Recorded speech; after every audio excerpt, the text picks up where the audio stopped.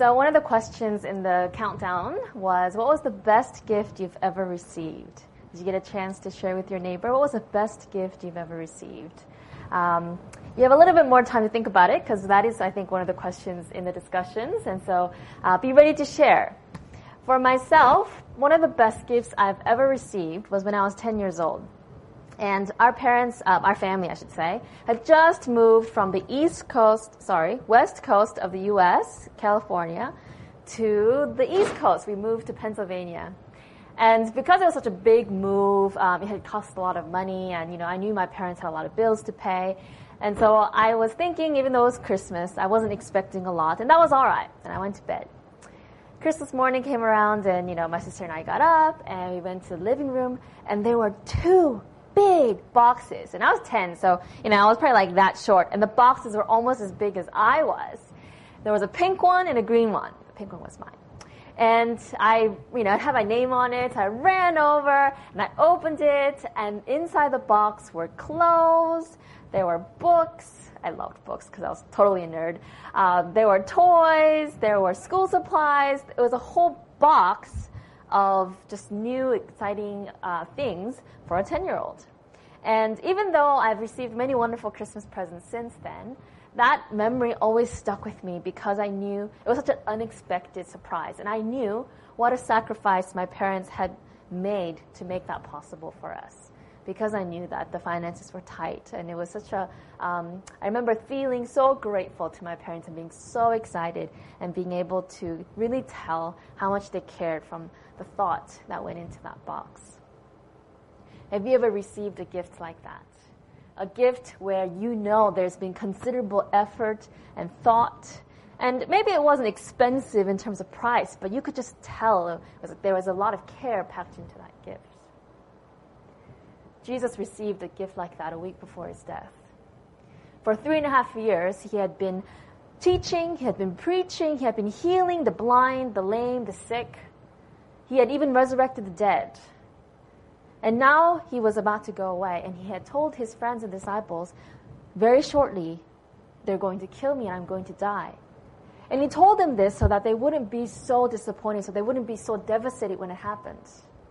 But as it was, no one wanted to believe him. They were in denial. What are you talking about, Jesus? Why would anybody want to kill you? You're at the height of your popularity. Everything is going so well. And so no one really took him seriously. Except one person. There were so many people around Jesus who were grateful to him. If you imagine, being blind and he opened your eyes, wouldn't you feel grateful? And there was a man named Simon who was a leper, and Jesus healed him of his leprosy. So out of gratitude to Jesus, he invited a lot of people over and threw a party. He had a feast. And so there, Jesus came with his disciples, and you can imagine all 12 men, and Jesus trudging into this house hungry, right?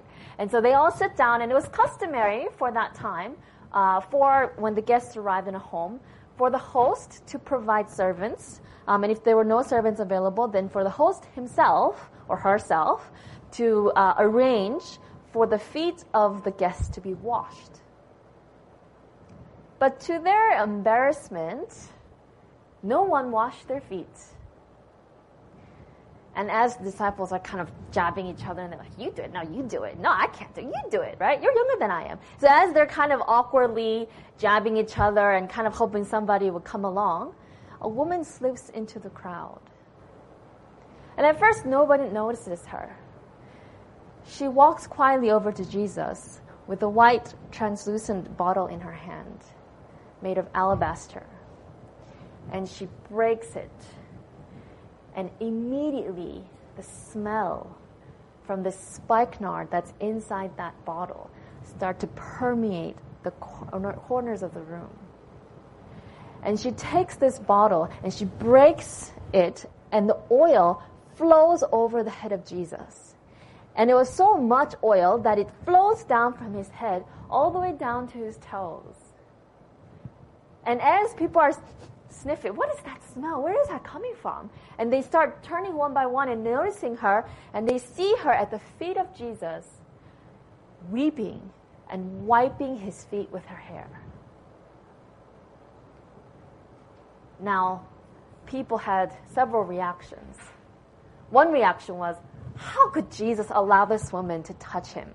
It was a very shameful thing for a woman to let down her hair in public. At that time, only prostitutes would have their hair uncovered, and it was one of the signs that you knew that she was a prostitute. And so normally women would have their hair covered. But here, in public, this woman uncovered her hair and was wiping Jesus' feet with them. They were shocked, and they thought to themselves, how could Jesus allow such inappropriate behavior? Didn't he know who she was? You see, this woman wasn't just any woman. This woman had a reputation. She had a reputation for being someone who was sinful or shameful, someone that you didn't want to associate or even invite to a place like that. And here she was, not only did she sneak in, but there she is rubbing and wiping the feet of Jesus with her hair. The crowd was disgusted. And they said to themselves, if Jesus truly is who he says he is, then surely he would know what kind of woman she is. The other question that they had was, why would she waste so much oil? In the story, it says that the oil that she had in that bottle that she had just poured all over Jesus was 300 denarii worth. Now, 1 denarii was 1 day's wages. So 300 denarii is almost 1 year's wages. So in Australian standards, it's about $60,000. $60,000 worth of oil poured out in one moment. And they said, why this waste? In fact, their words went something like this. One of the disciples, Judas Iscariot, who was later to betray him, objected, why wasn't this perfume sold and the money given to the poor? It was worth a year's wages. He did not say this because he cared about the poor, but because he was a thief. As keeper of the money bag, he used to help himself to what was put into it. But even though John, who's writing this, tells us what was in the mind of Judas, the words that Judas spoke, oh, what a waste. We could have used this to feed the poor, right? That dissension quickly spreads, and this is what we read in Matthew chapter 26, verse 8. When the disciples saw this, they were indignant. Why this waste? They asked. This perfume could have been sold at a high price and the money given to the poor. It's amazing how one seed of dissatisfaction can quickly, spread. So now everybody is criticizing Jesus and this woman for allowing this great waste. Think about all good things we could have done with this oil and this perfume, but instead it's been wasted in this one moment. That's what the crowd was concerned about. They didn't ask, why is this woman here? They didn't ask, why did she do this? Instead, they quickly jumped to just criticizing her. But Jesus defends her right away. This is what he says. Aware of this, Jesus said to them, why are you bothering this woman? She has done a beautiful thing to me. The poor you will always have with you, but you will not always have me. When she poured this perfume on my body, she did it to prepare me for burial. Truly I tell you, wherever this gospel is preached throughout the world, what she has done will also be told in memory of her. You see, even the disciples turned a deaf ear to the fact that Jesus was about to die. She, even though she didn't fully understand it, thought to herself, if Jesus is going away, then I want to do something truly special for him. Can you imagine if someone you love dearly said that shortly, within 6 or 7 days, you weren't going to see them anymore? What last thing would you do to show that person you truly care about them? And so Mary, hears that Jesus is going to die, and it was the custom of that time that when someone died, usually after they died, the body would be treated with oil and perfumes and fragrances.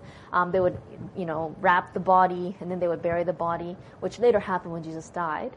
But Mary thought to herself, well, I want to show Jesus that I care about him, so I'm going to do this for him now, before he dies, so that he knows that I'm so grateful for what he has done. And so even though it was 300 days' worth of oil, for her, it was not a waste at all. For her, it was the best way to express to Jesus how extremely sad she was. And that's why she was weeping and she was wiping his feet with her hair. How extremely mournful she was that he was going to be leaving soon. And she wanted to show him how much she loved him. And why did she love him so? Why did she want to express such love with such extravagance, right?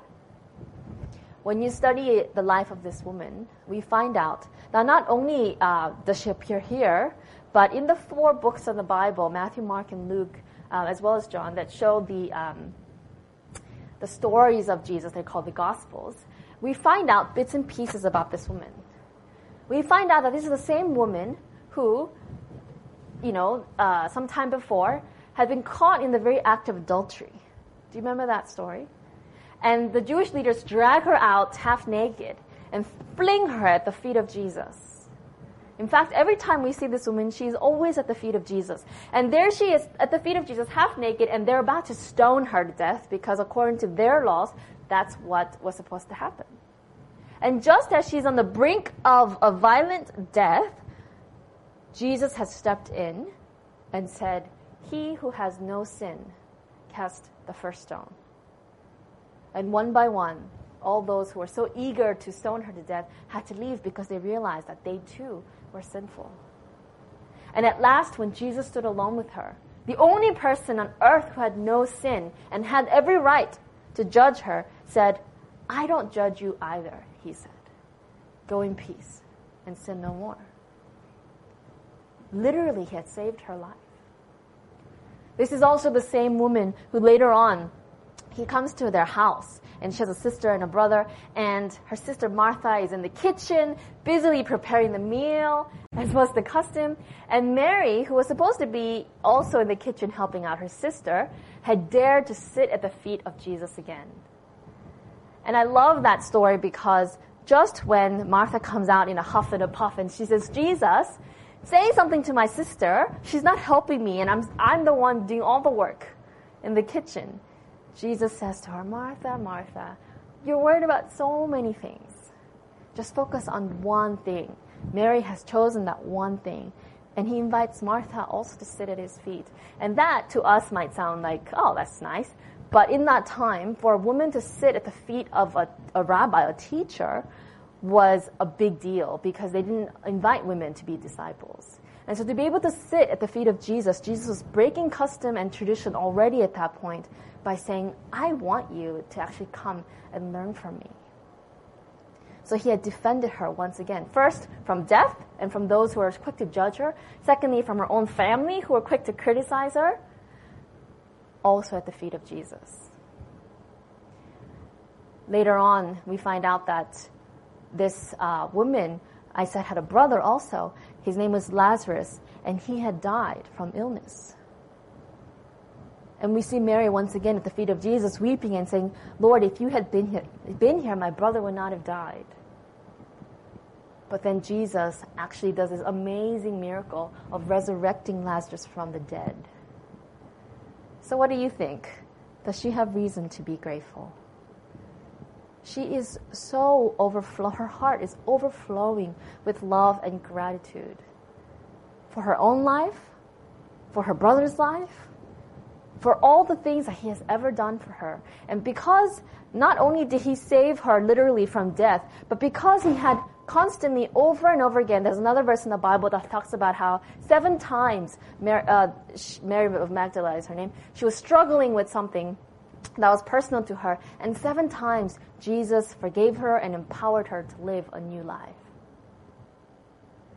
She is just such a recipient of Jesus' forgiveness and grace that for her, giving him this little token, giving him this opportunity to just pour out her loving gratitude through the symbol of this oil, for her was not such an extravagant gift after all. Jesus appreciated and understood why she was doing this. When Jesus defended Mary, he, in addition to just defending her, he tells a story. And let me put that on the screen for you. I'm piecing together the same stories told in the different books of the Bible. And this is in Luke chapter 7. Remember Simon, who had invited Jesus to this party in the first place. He was a Pharisee. So when Simon, the Pharisee who had invited him, saw this, that's Mary, wiping Jesus' feet with her hair, he said to himself, if this man were a prophet, he would know who is touching him and what kind of woman she is, that she is a sinner. And Jesus answered him, Simon, I have something to tell you. And Simon said, tell me, teacher. And Jesus tells a story. He says, 2 people owed money to a certain moneylender. One owed him 500 denarii and the other 50. Neither of them had the money to pay him back, so he forgave the debts of both. Now which of them will love him more? Simon replied, I suppose the one who had the bigger debt forgiven. You have judged correctly, Jesus said. Then he turned towards the woman and said to Simon, do you see this woman? I came into your house. You did not give me any water for my feet, but she wet my feet with her tears and wiped them with her hair. You did not give me a kiss, but this woman from the time I entered has not stopped kissing my feet. You did not put oil on my head, but she has poured perfume on my feet. Therefore I tell you, her many sins have been forgiven, as her great love has shown. But whoever has been forgiven little, loves little. And then Jesus said to her, your sins are forgiven. And the other guests began to say amongst themselves, who is this who even forgives sins? And Jesus said to the woman, your faith has saved you. Go in peace. You see, Jesus isn't just the nice neighborhood handyman who, mends broken fences and puts in your rubbish bins for you. Jesus wasn't just a nice guy who was going around and healing people and saying things that sounded nice to hear. Jesus was claiming and is God who is able to forgive sins. It was a different level of ministry that he was able to provide than any other prophet ever dared to do. Jesus was in the business of recreating hearts, of forgiving and wiping away all the things in our hearts that keep us from being able to experience the true freedom of living in complete covenant relationship with God himself. Jesus was able to take away all those things, shame, guilt, anxiety, fear that's in our hearts and minds from the past and the present. And he was able to provide hope for a new life, an eternal life, where no longer do we have to work so hard to focus and try to be good and try to do that, but instead we can relax and enjoy the freedom of forgiveness and grace that Jesus provides. That's what Mary had experienced. And that's exactly what Jesus was there to provide. And there were so few to recognize it. When you think about what Jesus did, and you think about his life, it's a very extravagant, extreme life. Here's what I mean. Jesus could have just come down to earth, died, and gone up to heaven in order to pay for our sins. But instead, he came as a baby, right? Born here on earth and lived 33 and a half years before he died. And even when he was born, he could have been born in a nice, clean, warm, safe environment to a royal family, right? Who would be able to provide him nice, soft baby clothes, all the things that stable parents are able to provide. But instead, Jesus was born in a dirty, smelly, very unhygienic barn, right? With animals. I don't know if you know, Brahma, but when you're pregnant, you're not supposed to be around cats, right? Because they carry a lot of germs and disease. So can you imagine Jesus, this newborn babe, right? And we see the nativity scene, it's like this beautiful scene of the animals are in one corner and the manger's there with soft hay. No, it was dirty and smelly, and I don't even know how she was able to give birth in this environment. That's how Jesus chose to be born. And instead of a wealthy royal family, he was born to a poor carpenter's family. And he could have grown up in a safe, posh neighborhood with private schools. But instead, he grew up in a rough neighborhood, being bullied by people for being born out of wedlock. He could have lived his life in relative ease and prosperity and peace, but instead he lived a life of persecution and poverty. And he could have died from an illness, or maybe in his sleep, or he could have died in some way to pay for our sins that didn't involve such a violent, shameful, grotesque death as the cross. When Jesus died, he died in the worst way possibly known to man at that time. The crucifixion, you might have heard this before, but it was a long, torturous death, right? Where they were trying to maximize the pain and maximize the time you're in that pain and maximize the shame. Because in that time period, to be naked, basically, hung for all the public to see, was one of the most shameful things imaginable. So why this extremity? Why go through such a difficult life and such a violent and difficult death? Why did Jesus have to go through all that? And I think that perhaps the answer is Jesus wanted to illustrate his extravagant love, his prodigious giving. There's a quote here from one of the books I really like. It says, "Well may the heavenly host," talking about the death of Christ, "with amazement look upon the human family who refused to be uplifted and enriched by the boundless love expressed in Christ. Well may they exclaim, why this great waste? But the atonement for a lost world was to be full, abundant, and complete. Christ's offering was exceedingly abundant to reach every soul that God had created. It could not be restricted so as not to exceed the number who would accept the great gift. All men are not saved. Yet the plan of redemption is not a waste, because it does not accomplish all that its liberality has provided for. There must be enough and to spare."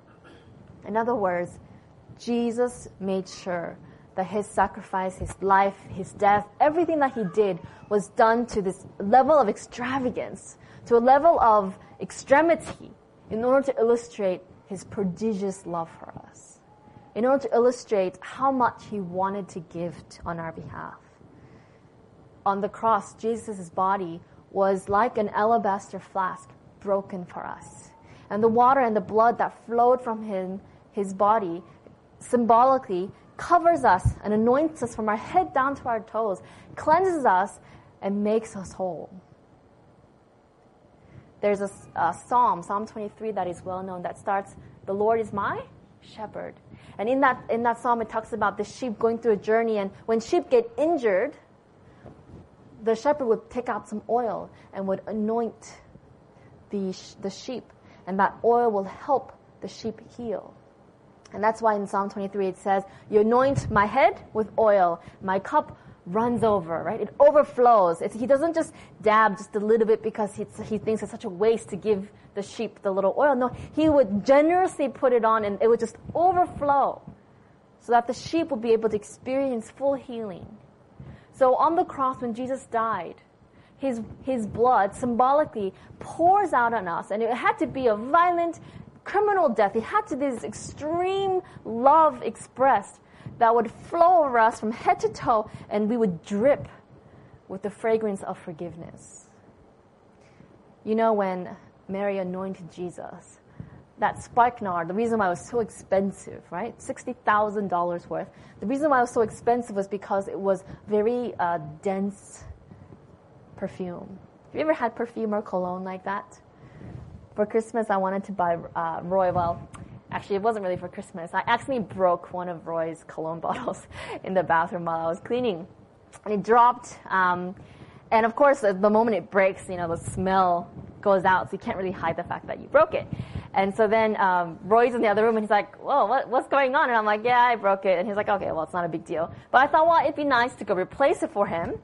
So then I went to Chemist Warehouse, and I went to buy the cologne. And I don't know if it's because I'm not used to buying men's cologne. He usually gets his own, because they last a long time. And so I don't think I've bought him one since we got married. And I, go to Chemist Warehouse because I think it's the cheapest there. And I go to buy it, and it was like $60. And I don't know if that's normal for Australia, but for me, I was like, what, $60, right?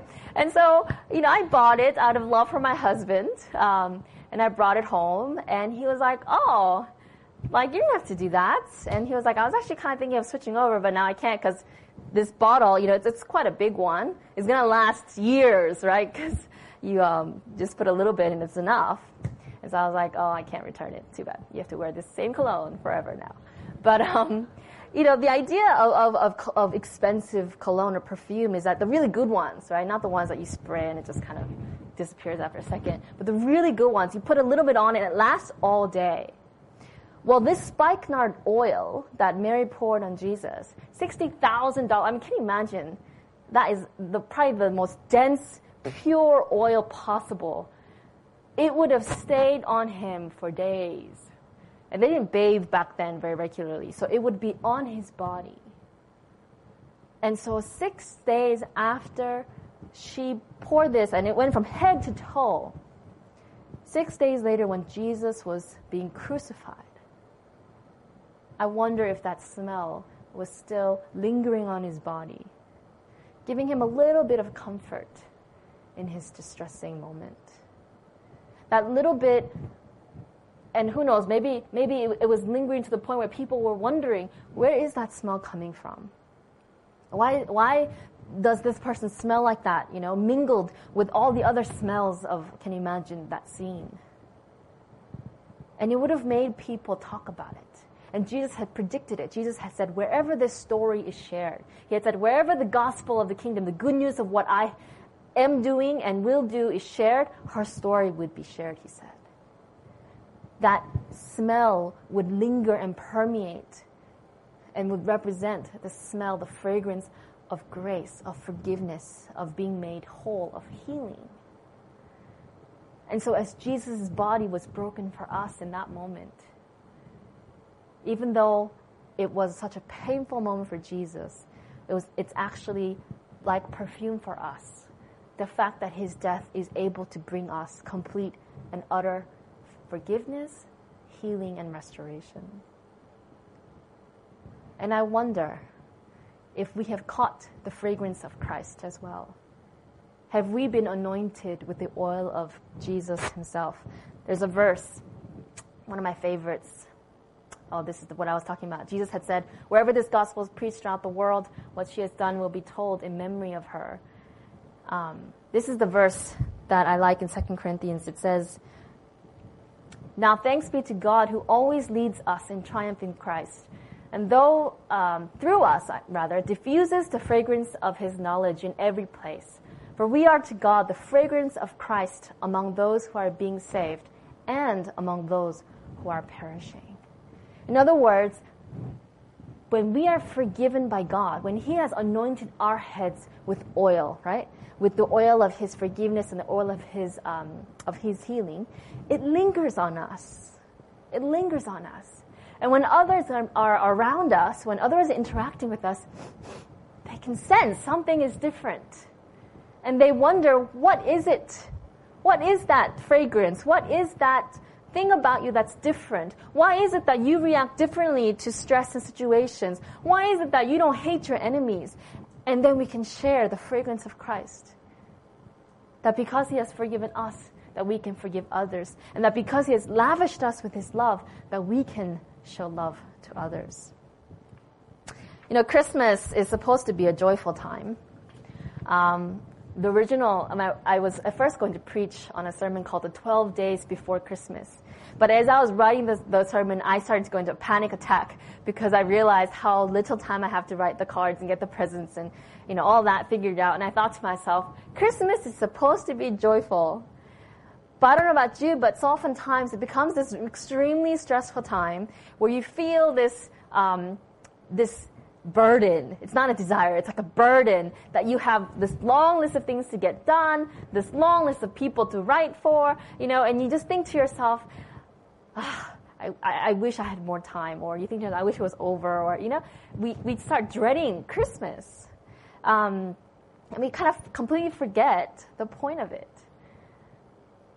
And I really want to challenge all of us, including myself, that for this Christmas, maybe we can, instead of seeing the things we have to do as obligations, instead that we can see them as opportunities to lavish our love on others. And I'm not talking about going out and buying expensive, extravagant gifts worth $60,000 for everyone. But perhaps when we give ourselves extravagantly, maybe it's of our time, maybe it's of our effort, maybe it's of our heart, making ourselves more vulnerable to others, opening ourselves up in an extravagant way that we've never done before in order to show appreciation, in order to spread the fragrance of Christ. And so during this Christmas season, as we are hearing the carols, as we're seeing the Christmas lights, I pray that we would also smell the fragrance of Christ, that we would once again focus on the love and the extravagant gift of Jesus Christ coming to this earth, and that as we contemplate that gift, that He Himself would anoint us with His Holy Spirit so that we can show grace, extravagant love, and forgiveness to others this season. And so until the picnic, etc., I might not see you, so have a wonderful Merry Christmas. And I pray that the fragrance of Christ would permeate this city.